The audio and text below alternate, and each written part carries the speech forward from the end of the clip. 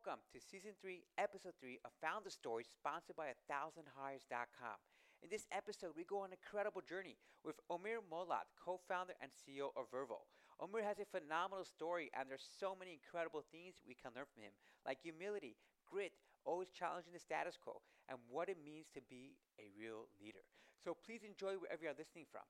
And if you benefited from this, the best way to give back to Omar is applying something to your own life.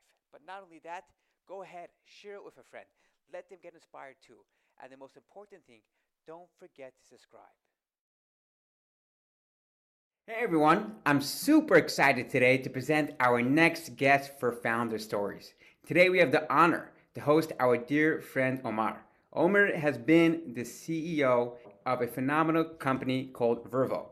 Not only that, he has a phenomenal story where growing up from the young age of 4, he's already been a world traveler, living in 2 different continents. He's been served in the IDF, in the Israeli Defense Force, and he has an incredible story of how he overcame obstacles and hurdles in his personal life, and also who he became the man he is today. I'm very excited to have him here with us to tell us the story of Vervo, his own personal story, where he got to where he is now, and the lessons we can learn along the way and apply it to our own life. So, Omar, thank you so much for joining us. Thanks for having me. Great to be here. So, Omar, let's take it all the way back. You know, a young boy that grew up in Australia, then all of a sudden moved back to Israel, ended up in Israel, moved back to Australia. You know, what's with all this moving back and forth and everything over there? So my parents had this idea that we should live overseas. I was born in Israel, and I was 4 years old, and they had this idea that we should live overseas for a period of time. And my father got an opportunity to work to run a company in Australia, and they thought it would be good for us. And the plan was to move for 3 years, and 3 turned into 7 and a half. And so I ended up spending most of my childhood from the age of 4 and a half to the age of 12 in Melbourne, so primary school, or what you call elementary school in the US. And because it's the Southern Hemisphere, the seasons are the opposite. So school starts, in March, and the opposite side of the year. So when I moved back at the age of 12 to Israel, I'd only done half of grade 6, and then I went straight into grade 7. I skipped half, and that sort of always that haunts me, because I sometimes when I think about what's wrong with me, I think, well, that's because I missed 50% of grade 6. If only I'd done that. So sort of moved around, and really it's a culture shock. Anyone who spent time in the Middle East, anywhere in the Middle East, and Israel in particular, knows that it's a bit of a jungle. It's a bit of a sort of marketplace, kind of flea market mentality, and it's kind of Australia's kind of like more European, particularly Melbourne, a bit more British. People might get upset at me saying this, but a bit more civilized. And I think I can say that as an Israeli. And so, you sort of, it is a culture shock in both directions. In Australia, people think that like I'm this kind of like crazy guy that talks with his hands and animated, and then you go to sort of Israel, and you don't understand why people don't line up for anything. They just push everyone out of the way and talk with their hands. So as a kid, it knocks you about a little bit, but it's also it completely takes you out of that sort of sheltered upbringing, and you get to see fundamentally different perspectives on life, different cultures, languages, different ways of thinking about the world. And at the time, you don't appreciate it, but later in life, I think it's really helpful to have that perspective. And obviously, I was fluent in English. Reading and writing in 2 languages can be is really helpful as well. Right. Sure. So when you moved to Israel at 12, did you know Hebrew? I did, because my parents made me keep up Hebrew, and also I went to a Jewish school.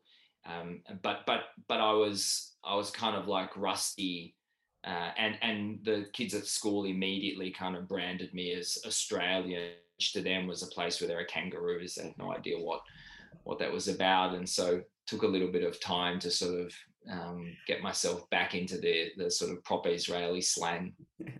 I can only imagine, as a 12-year-old, going into a whole new country, a whole new place. And like you mentioned, I love the example that Israel's one big flea market. It totally is. In a sense, everyone's trying to handle you, the word handle, like, get you for something over there, or either going to sell you something, Dead Sea products, or something else in your classroom or something. But they're always trying to get that. So it must have the culture shock. You had a 12-year-old child. It must have been like crazy. Thank God you've been able to overcome it through multiple years of therapy. It seems like, which is a great thing. But but how is such an experience living in two different places?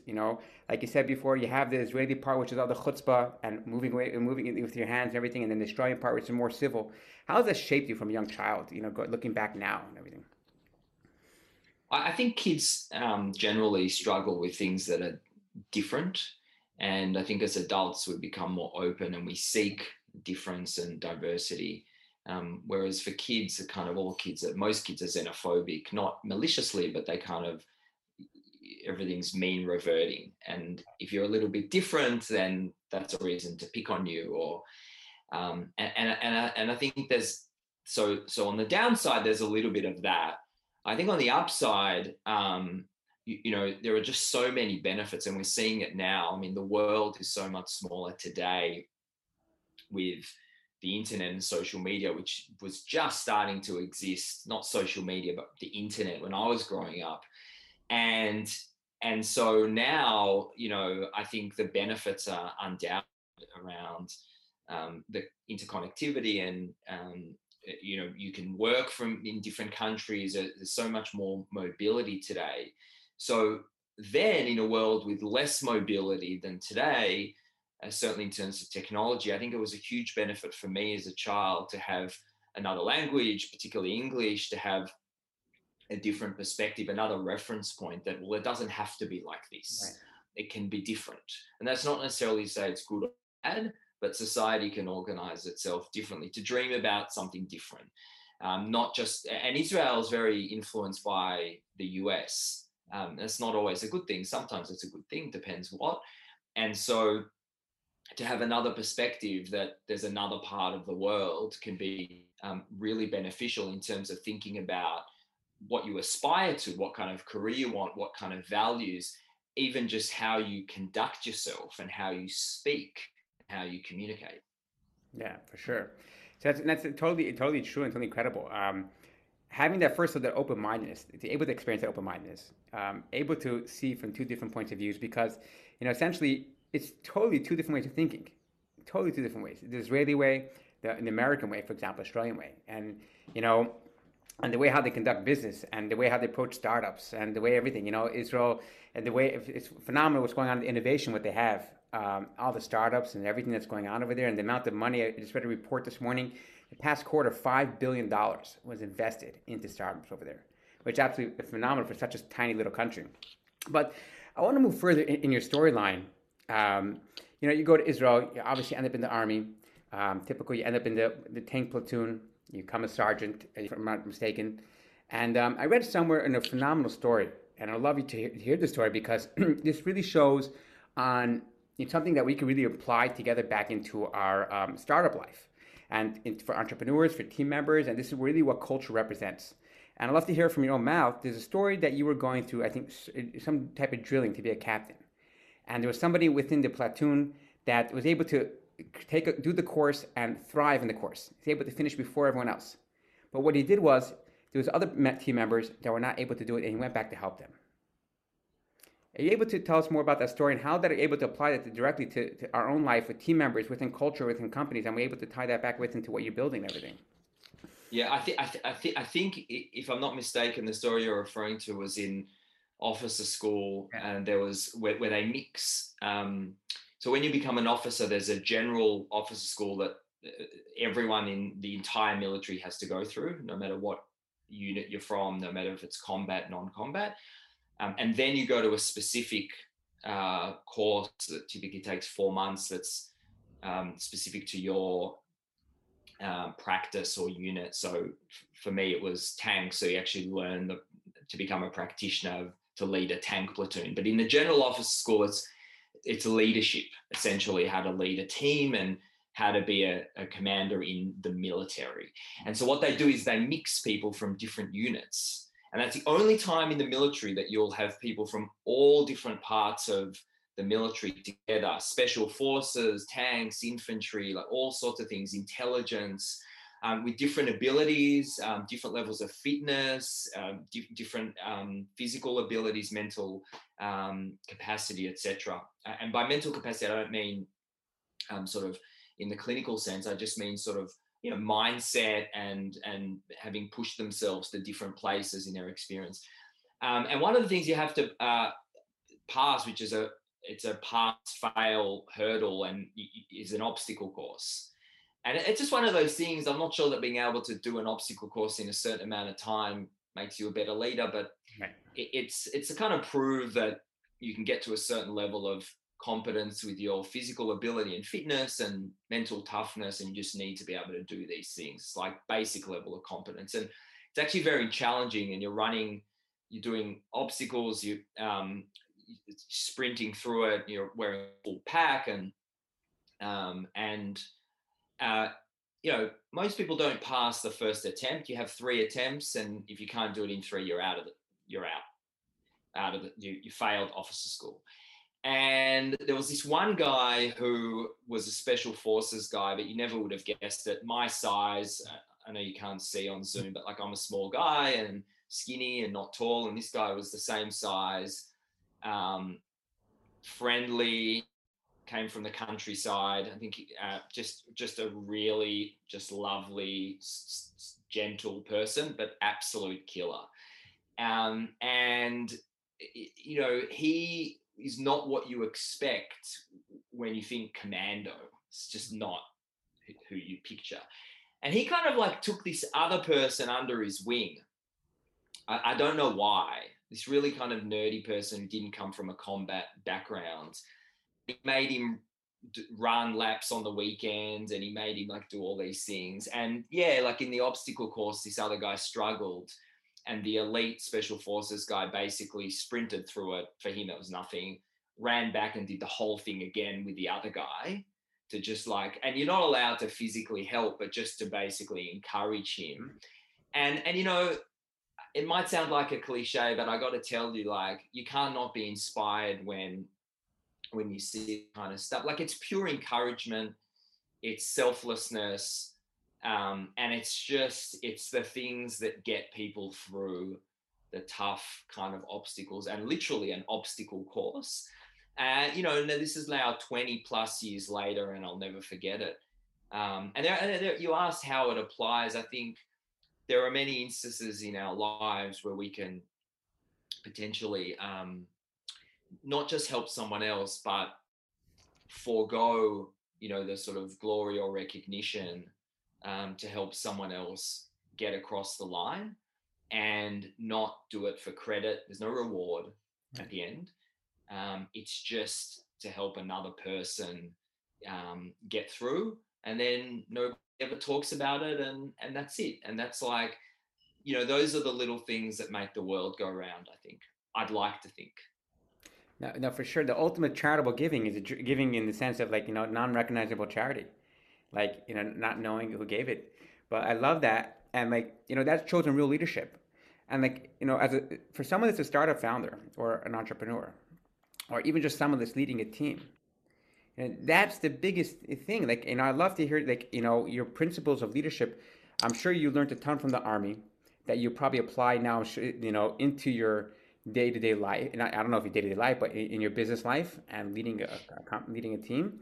But I love to hear like, how as a leader can you uplift your team members, help them become the best potential within themselves? Yeah, that's a big question. And I don't know that I do it well, and certainly not all the time. But there are a few things. There is something about human psychology that is common to any environment, Right. startup, corporate, military, whatever. Uh, People want to feel that they're part of something that's bigger than themselves. Okay. And that doesn't have to be something that is social impact, saving the world. It's just bigger than themselves. Mm-hmm. They want to be part of something. That's why people do, bike rides as a group. It's not because they're bored. It's not, if they're bored, they can watch TV. It's because they want to be part of something, right. Even something small. And certainly in a startup, that can be very compelling to be part of a mission. But the mission is not just something that's written on a piece of paper. It's do you, in your day-to-day work, have a sense that you're making a difference? So one of the things that we do is every week we remind everyone of the impact that they've had. We write a little update and we say, thanks to you, X and Y happened. A candidate now that otherwise would have been overlooked got an opportunity for with this job, or this company that was previously using resumes is now doing this, or we hired this person that otherwise wouldn't have been interested in joining us because they got excited about this thing that you made. And it's to bring back to people the reminder that, yeah, you're not just like shipping code or selling deals or whatever. You are part of something. You're making a real impact on people's lives. And that, at the end of the day, that is at an individual level. So everyone is motivated differently. Okay. So we're not saying to them, we're not choosing for them. We're just kind of amplifying the impact, and then they can choose which thread to pull on, what resonates with them. And people get excited about different things. Some people are excited about building a website that people use, and they're excited that people click on it because they made the button. And other people are excited that there's a social impact. And so it's my job to help them see the power of what they're doing and what they could be doing. And hopefully that inspires them to then do the best work that they can do. In the military, it's a different context, but at the end of the day, in the military, there are a lot of similarities because people fundamentally don't want to be there because they're exhausted, they're homesick, and they're getting pushed to their physical and mental limits. And there's a myth that the military is run through commands and orders. That hardly ever happens. It's generally a very broad spectrum of kind of suggestions and encouragements to not get to the point where you're compelling people to do things. And so a good military commander can basically get people to see the goal and what we need to achieve and why it's in their interest to achieve it together with their teammates, and almost have them do it in your absence. So I would always say that like my leadership should be judged when I'm not looking, when I'm not there. Are they actually, as soon as I turn it, all going to slack off, or are they actually just going to know what needs to be done? Am I instilling the right standards and behaviors and values? And that's what I try to do. And that's no different to running a company. No, for sure. And in that sense, what it goes down to, boil down to culture. Building a culture where people, like you mentioned, feel part of something. Feel bigger than them. That's it. We're always, as in life, especially now in the 21st century, we're seeking with technology as much as the benefits of technology. It also disassociated us with people. Essentially, be able to connect with people on a personal level, be able to connect to specific types of things. It's all about, posting on Instagram, it's all about the other side, the grass is green on the other side type of process over there. But being able to create that culture, I love that aspect of it you're mentioning over there. Creating something bigger than yourself, bigger than we.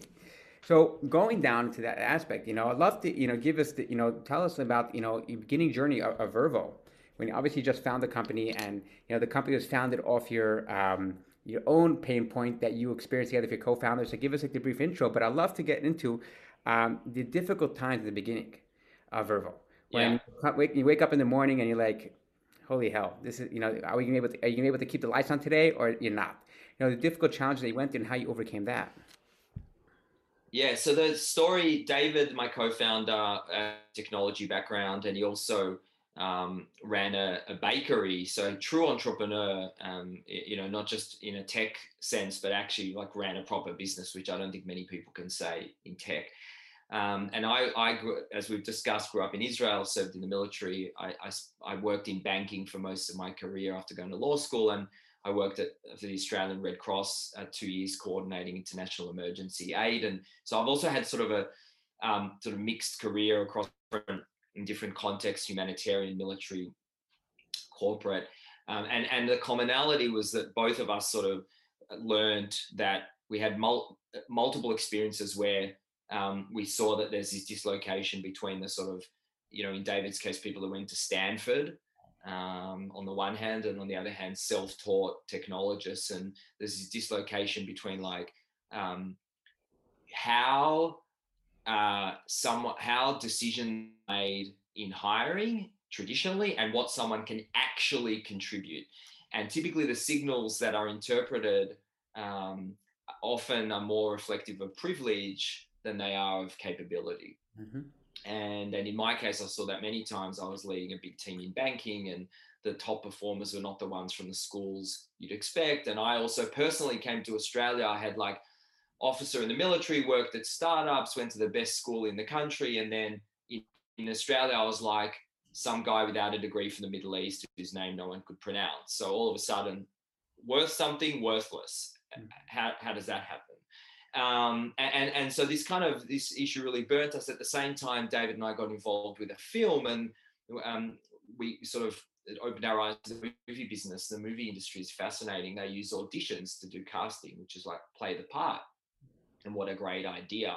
And we said, well, why don't we get people to just play the part for every job? And why don't we use technology to make that possible at scale? And that's really, it's as simple as that. That's what we do at Vervo. And I guess kind of optimistically, ambitiously, and completely naively, we said, oh, let's just start a company and do it. This is great. We didn't look into it too much. And we built it. We put our own money behind it and never looked back and quit our jobs. And I think if we had complete, if there was no information asymmetry and we knew everything there is to know at the beginning, we never would have done it. We would have been like crazy. So you have to be a little bit crazy to start a company. And most people thought we were complete idiots, like what are you even talking about? But here we are. And then, there were many, many, many times along the way where we thought, oh my God, how are we going to get our first customer? How are we going to get the next customer? How are we going to retain everything? Like every doubt you can have, every question. But we've never stopped believing the conviction in the sort of the vision that we have, and in what the purpose and the mission and what we're trying to do has never waned. It's just that you get hit in the face, metaphorically speaking, so many times that you have, and there's a saying in startups that, are you having a shit day? Wait till tomorrow. Are you having a great day? Wait till tomorrow, because the next day is going to be different. So sometimes you just have to make it to the end of the day, and then you start again and something else happens. And to everyone we hire, every new hire, I say to them, listen, it's a roller coaster. This isn't it's not a party. It's going to be hard. There'll be some good days. There'll be some bad days. If you want it to be like all smooth, work at a corporate. Don't do this. No, for sure, 100%. The highs, it works like this. The highs are very high, and the lows are just very low. There's no middle ground in between over there. It doesn't exist. It just doesn't exist. And now, look, your naiveness is what kept you going. Was what helped you get started. The naiveness that you had, like, yeah, why not? Let's just start a company within HR technology. What do we care about? What do we know anything about it? Then let's go ahead and start. And that's the way how all credible stories, the journey start. And you're 5 years already down the line. A few $1 million raised from VCs. You have 4,000 customers. Look how far you've come. I hope you've been able to, as much as the challenges are on a daily basis, I hope you've been able to pat yourself on the back and see how far you've come so far until now. We don't do a lot of patting on the back. That's something that I think our employees, the team is probably you know, I need to do better at. I think they're aware of that. We push hard and we don't do a lot of patting on the back. We're not satisfied. And yeah, you've got to get the balance right. Sometimes it is important to celebrate and recognize that we've achieved stuff, but I think we've still got a long way to go to being where we want to be and having the impact that we want to have. And that's just how it is. For sure. So you touched upon an interesting point, which we'll get to in a second. Well, I love what you said. Like you had your North Star, or sort of have your mission, and your mission. You never wane from your mission. Yes, there were challenges. Yes, there was. You probably changed directions and pivoted the startup multiple times, but you never changed from the mission. The mission has always been the same. How important? I mean, I guess so. I'm assuming it's not how important. It's so important to obviously have that mission. Um, but coming for another company that's coming down, that wants to create that mission. Let's say whatever company they want to decide. Is there a framework? Do you give any suggestions you have for them to create that mission and to make sure never to steer away from the mission because there'll be multiple shiny objects along the way too.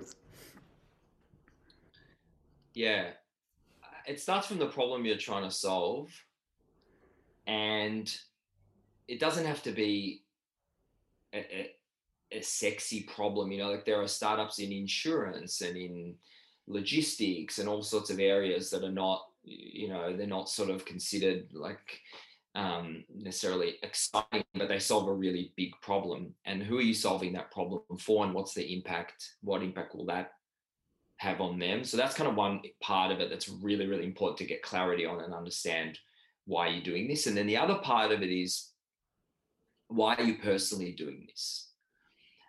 Because it's hard and you have to know. And so you need to care. What does that problem mean to you? And you need to care about that problem. When you put those things together, the problem and the impact that it has, not just on others, but on you, that is a really good starting point, I think, for thinking about, for defining a mission. The mission is not something that you write on your About Us page. It's about just being able to talk simply about the why. Why are we in this game? Whether it's to customers, to investors, to people you want to hire, and that is something that you draw on. So when we look at, should we build these features, we say, well, does it help us achieve? And it's not in some cliche sense. It's like, well, is it actually helping us? If not, it's a distraction. If it's not helping us achieve the goal, achieve our mission, it's a distraction. Is this customer dragging us in the wrong direction?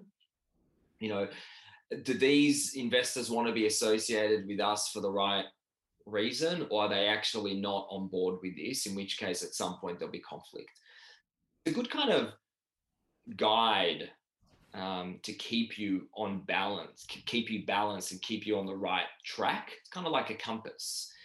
And we do come back to it quite a lot when we question things, if we're going down the right path. Right. So I love that, having it as your compass, for every single type of question. So then take me back, like in the beginning times of your startup, you have your mission, you and David decide you're going to go ahead and start this. You both start plowing in your own money. And then take me through some of the early challenges that you went through and how you push yourself forward to go work through them. So we had this, so a couple of things. One is we didn't know how to explain it. We didn't know, and part of that was because the category didn't exist, so there weren't any reference points. It wasn't like that we're making a toaster oven that heats warmer bread, and you can say my toaster oven makes bread faster. It was like this thing of like the movie business auditions and this new way of hiring, and what are you even talking about? So that was kind of one thing that took us quite a while. And the other thing was we naively thought, Atlassian, they had no salespeople, so we'll make software and people will just come to it and use it and buy it. And then we learned about this thing called user onboarding and all this kind of stuff, and maybe you need a sales team. It's pretty funny. And we kind of thought, you don't really need, we'll just make software that people can just figure out how to use. And of course, the UX and UI was terrible in the beginning. So we learned some stuff the hard way, and we got advice and we made mistakes and we spoke to customers and we sort of fumbled way through. And I think anyone who tells you that they didn't have a similar story, there's probably one of two options. Either they're lying, or they're a serial or repeat founder, and they've made these mistakes before, and they understand, or they've at a minimum worked in tech and built something before. But if you haven't, it's kind of like there's a lot of guessing, and there are only two variables. Minimizing the amount of times you guess wrong. Mm-hmm. And the second is responding really quickly when you know you've guessed wrong, right, and adapting. And that's the job of a good founder. Will choose which guesses to make, and then which really is kind of a simple way of saying which experiments to run, mm-hmm, and then fail those experiments really quickly and adapt to the next thing. Nobody knows exactly what needs to be built and how to go to market and how to do all these things, especially when you're creating something new. There's no playbook. There's a guidebook, but you will quickly stray off the path. And so, someone said this to me really early on, someone who invested. He said, listen, I'm very clear that you guys have no idea what you're doing because you're building something completely new. I'm backing you to adapt quickly enough to the changes. And at the time, it seemed like some throwaway comment, but it's actually really true. And it's a really good way of thinking about the job of a founder. So I love that. I'm paying you enough. I'm investing in you in order to adapt quickly to things that are changing. So how have you, as a first-time CEO, your first company, first-time CEO, how have you adapted along the way and your leadership style? Yeah, I mean, a lot. I mean, first of all, so there are kind of two things that drive my behavior and how I allocate myself and how I sort of redefine my job. The first is the stage of the company. So when I look at what does the company need from me? Does the company need me to do marketing and get the word out there? Does the company need me to do a hands-on job? Or does the company need me to be a leader and someone who's driving strategy and evangelizing? Or does the company need me to raise capital? And these things change based on whatever. They can change based on company stage, but also within a certain stage, there are different times where I'm needed to do different things. But certainly in the sort of early days when you're trying to get product market fit, much less CEO and much more founder operator. Mm-hmm. And now kind of switching to more CEO. The second thing is, the second thing that drives how I allocate myself and my behavior is something less tangible, which is, well, how are people responding to me? Am I having an impact? Am I getting through? Right. Am I micromanaging? Do I need to back off? Do I need to let these people do? Or have I got a blind spot? Am I letting people kind of, are people in this area getting stale? Like off track? Do I need to now intervene? Like, what are the areas that I need to shine a light on and call out and say, we're not activating customers well enough. We need to focus on that, because I've got the broadest vision of the whole company, yeah, more than anyone else that's in the weeds. So I need to kind of adjust myself and allocate myself in terms of how I'm interacting with people. Am I a pain in the ass? Am I getting in their way? Am I absent? And it's not easy. What do they want from me? And there's this, Bruce Lee saying, be like water. And it's difficult for me because I want to do everything and I want to control. I'm probably an insufferable control freak. But really what the company needs from me is to be Bruce Lee, to be like water, to be where I'm needed and then disappear when I'm not, where I'm not needed, rather than to have a rigid or fixed sense of my job description, which is do all these things consistently. That's not what the company needs. Right. Sometimes they need me very heavily involved, and sometimes they need me to give them an update once a week and set the direction. And that's, it's not easy. I don't get it right all the time. I mean, it's not easy, but I have to be a good judge of that. Right. And here I'm thinking your delegation skills might be amazing. Delegation is tricky art because you have to give people the sense that they can own something, and by owning it means that they can make a mistake. Right.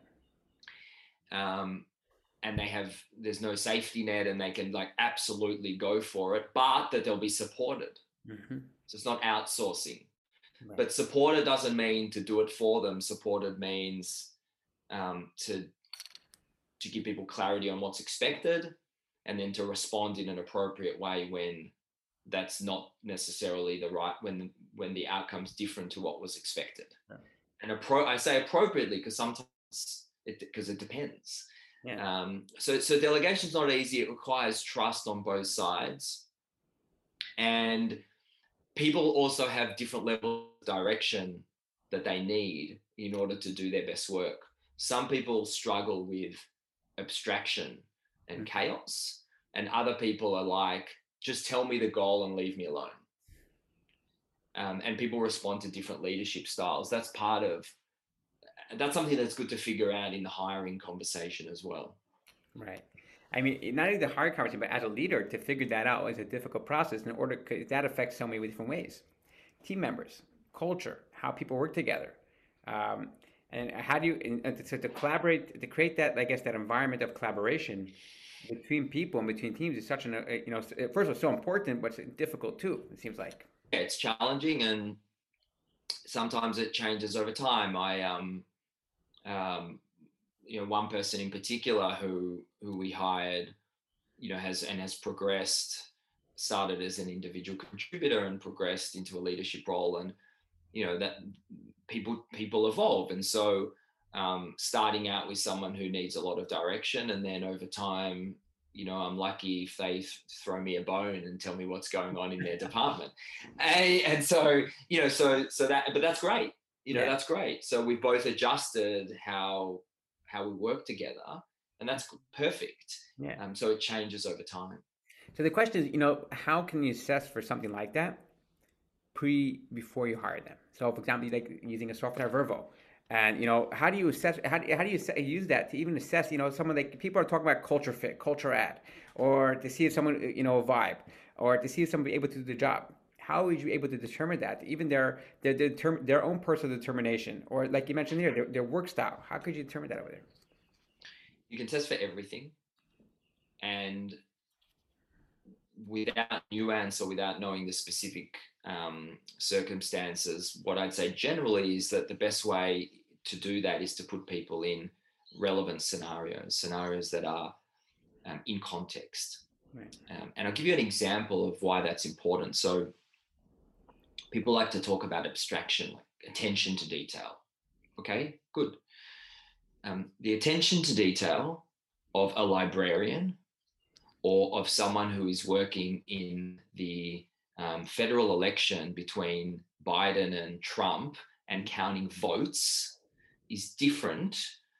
I had to just throw in a relevant example for Americans because everyone knows how important that is. In, say, the state of Georgia is different to the attention to detail I need in my job.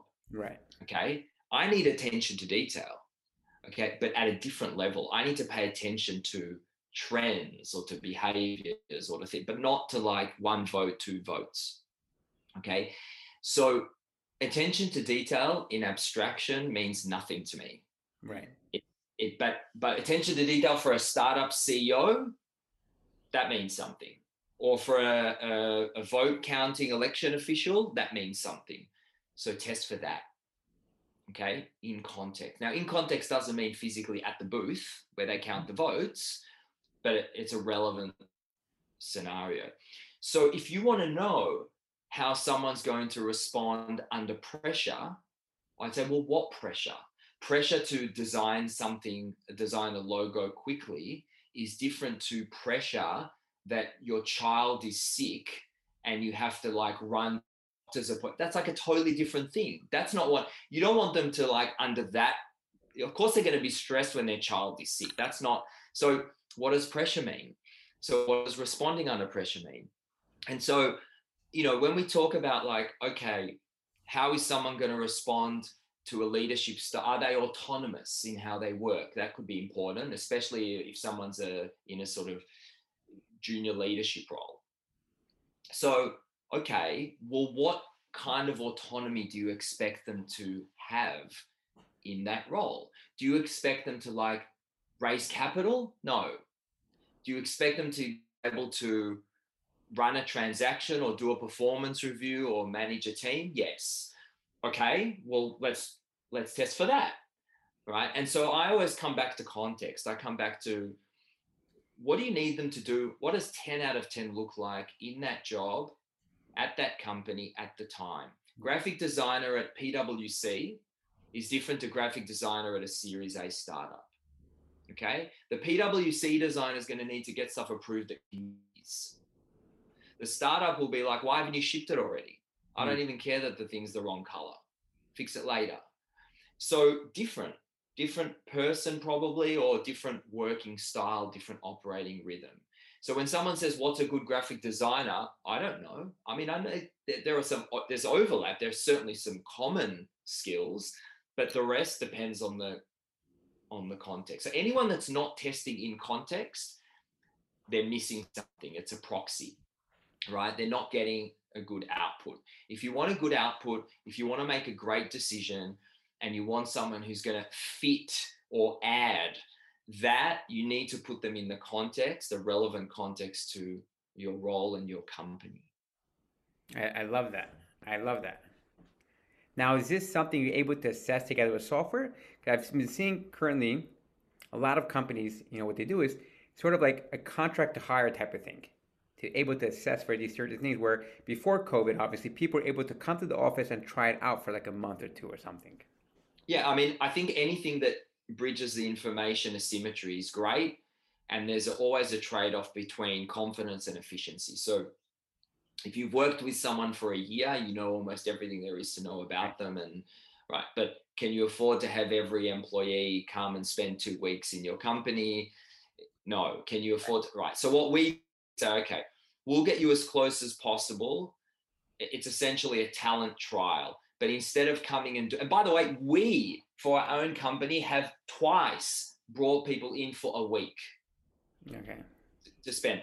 But we didn't have we had the time, and we were only looking at one candidate. But if you have 50 candidates or 5,000, you can't do that. Right. And you can't do that for every job, and you can't do that for every candidate that can't take a week off work, all these kind of things. 99.9% of the time, we're working in a world of constraints. And so what we're doing is saying, okay, you want to get as close as possible to having that person work with you.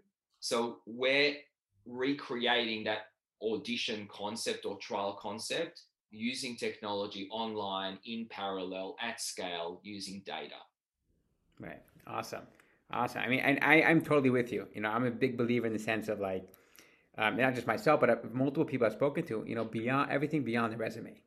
The resume is only telling a certain story about the person. The person has so much more. It's not telling them capabilities. It's not telling them personality.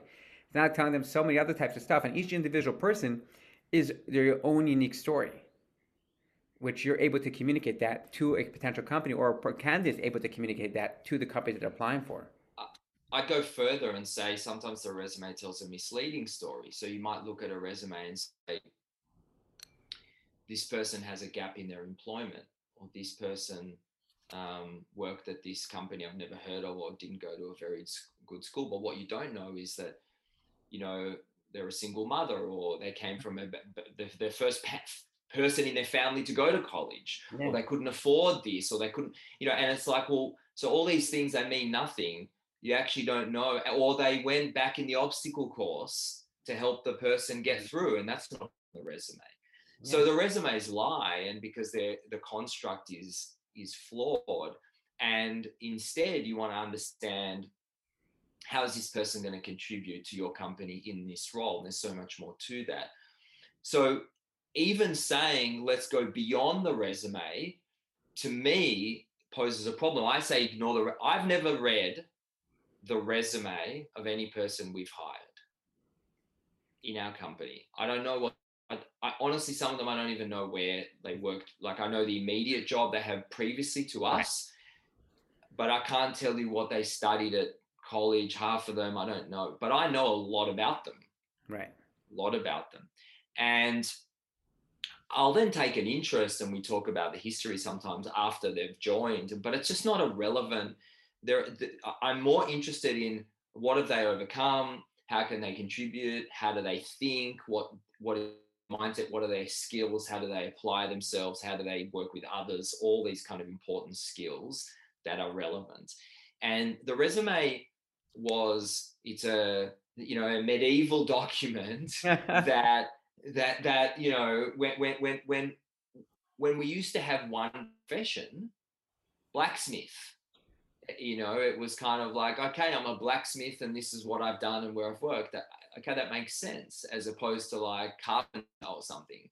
That's not how the world works today yet. We're stuck. And personality assessments are the same. They're clinical, they were designed 150 years ago to check if you're a psychopath, basically.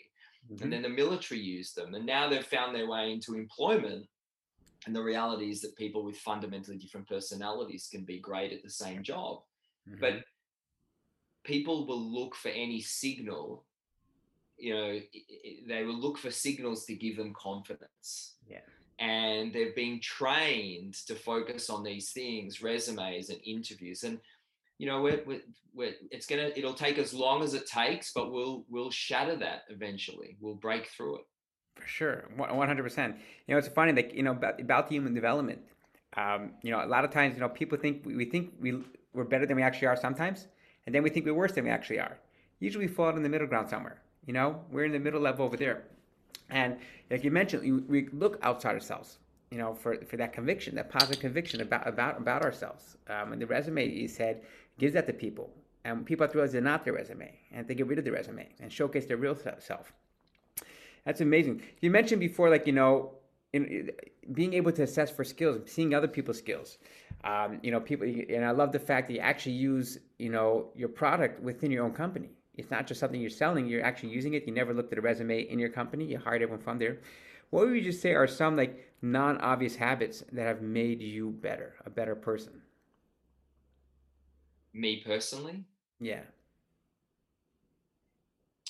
I think knowing when switching off is difficult.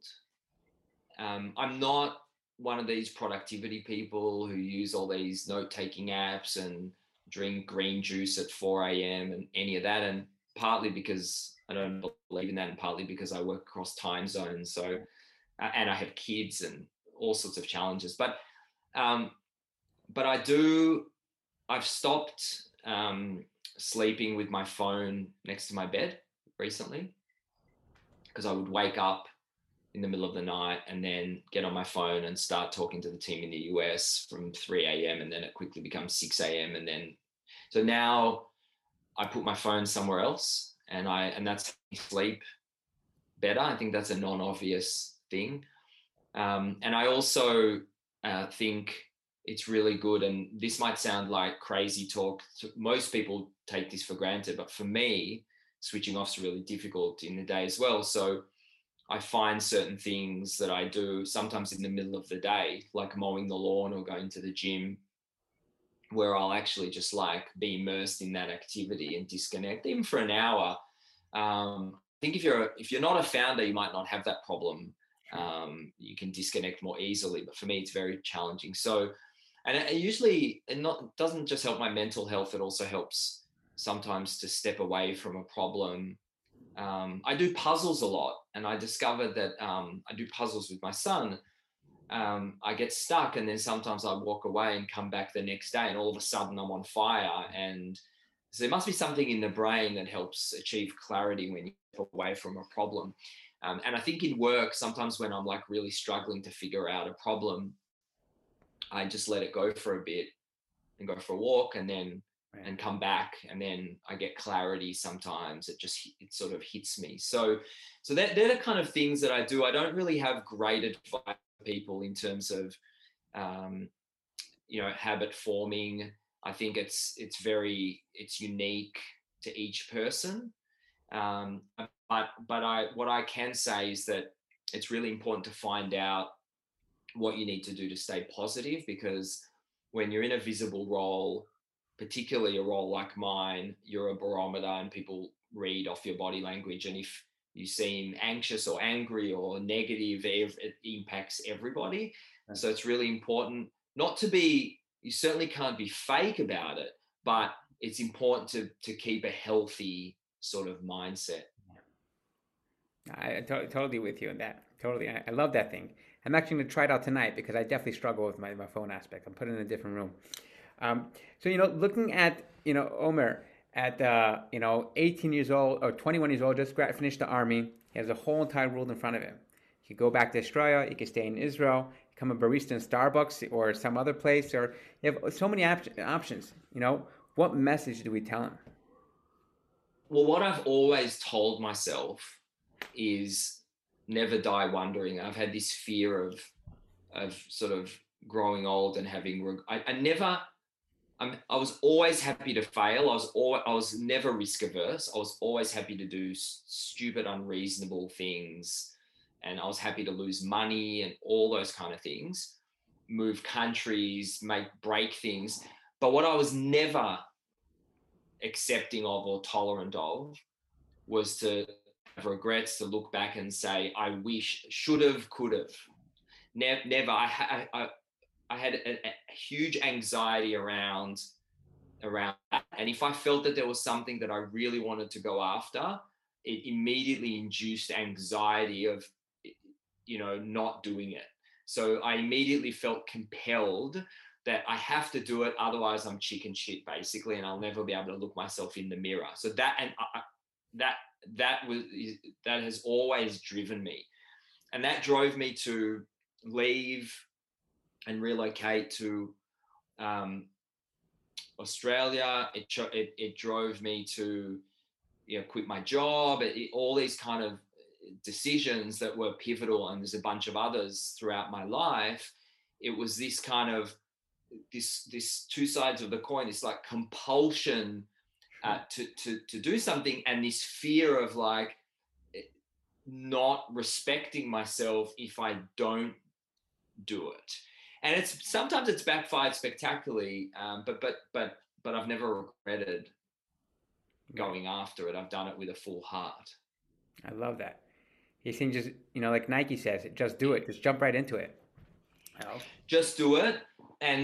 But it's not for everyone. Some people crave stability and security, and I respect that. I've no issue. I can only speak about what drives me. And I think,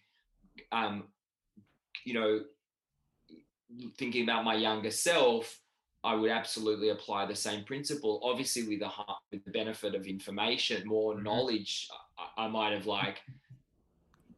done things in a different way, or made choices quicker or whatever, but stumbled through it in a different way. But I think the principles are the same. Right. I love it. Absolutely love it. So Omer, I want to thank you so much. I've learned a tremendous amount about this. Not just from what you just previously mentioned about just doing it, just jumping in, but certain times it's okay to let naiveness first of all drive you. A lot of times, at least for myself or in general, it's like always about, okay, let me read this book and that book. Let me try to get all the answers before I begin.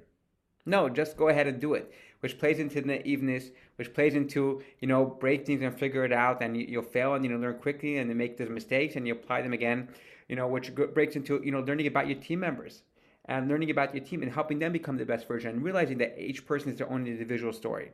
And then it even goes further, to everything in our personal life and our professional life.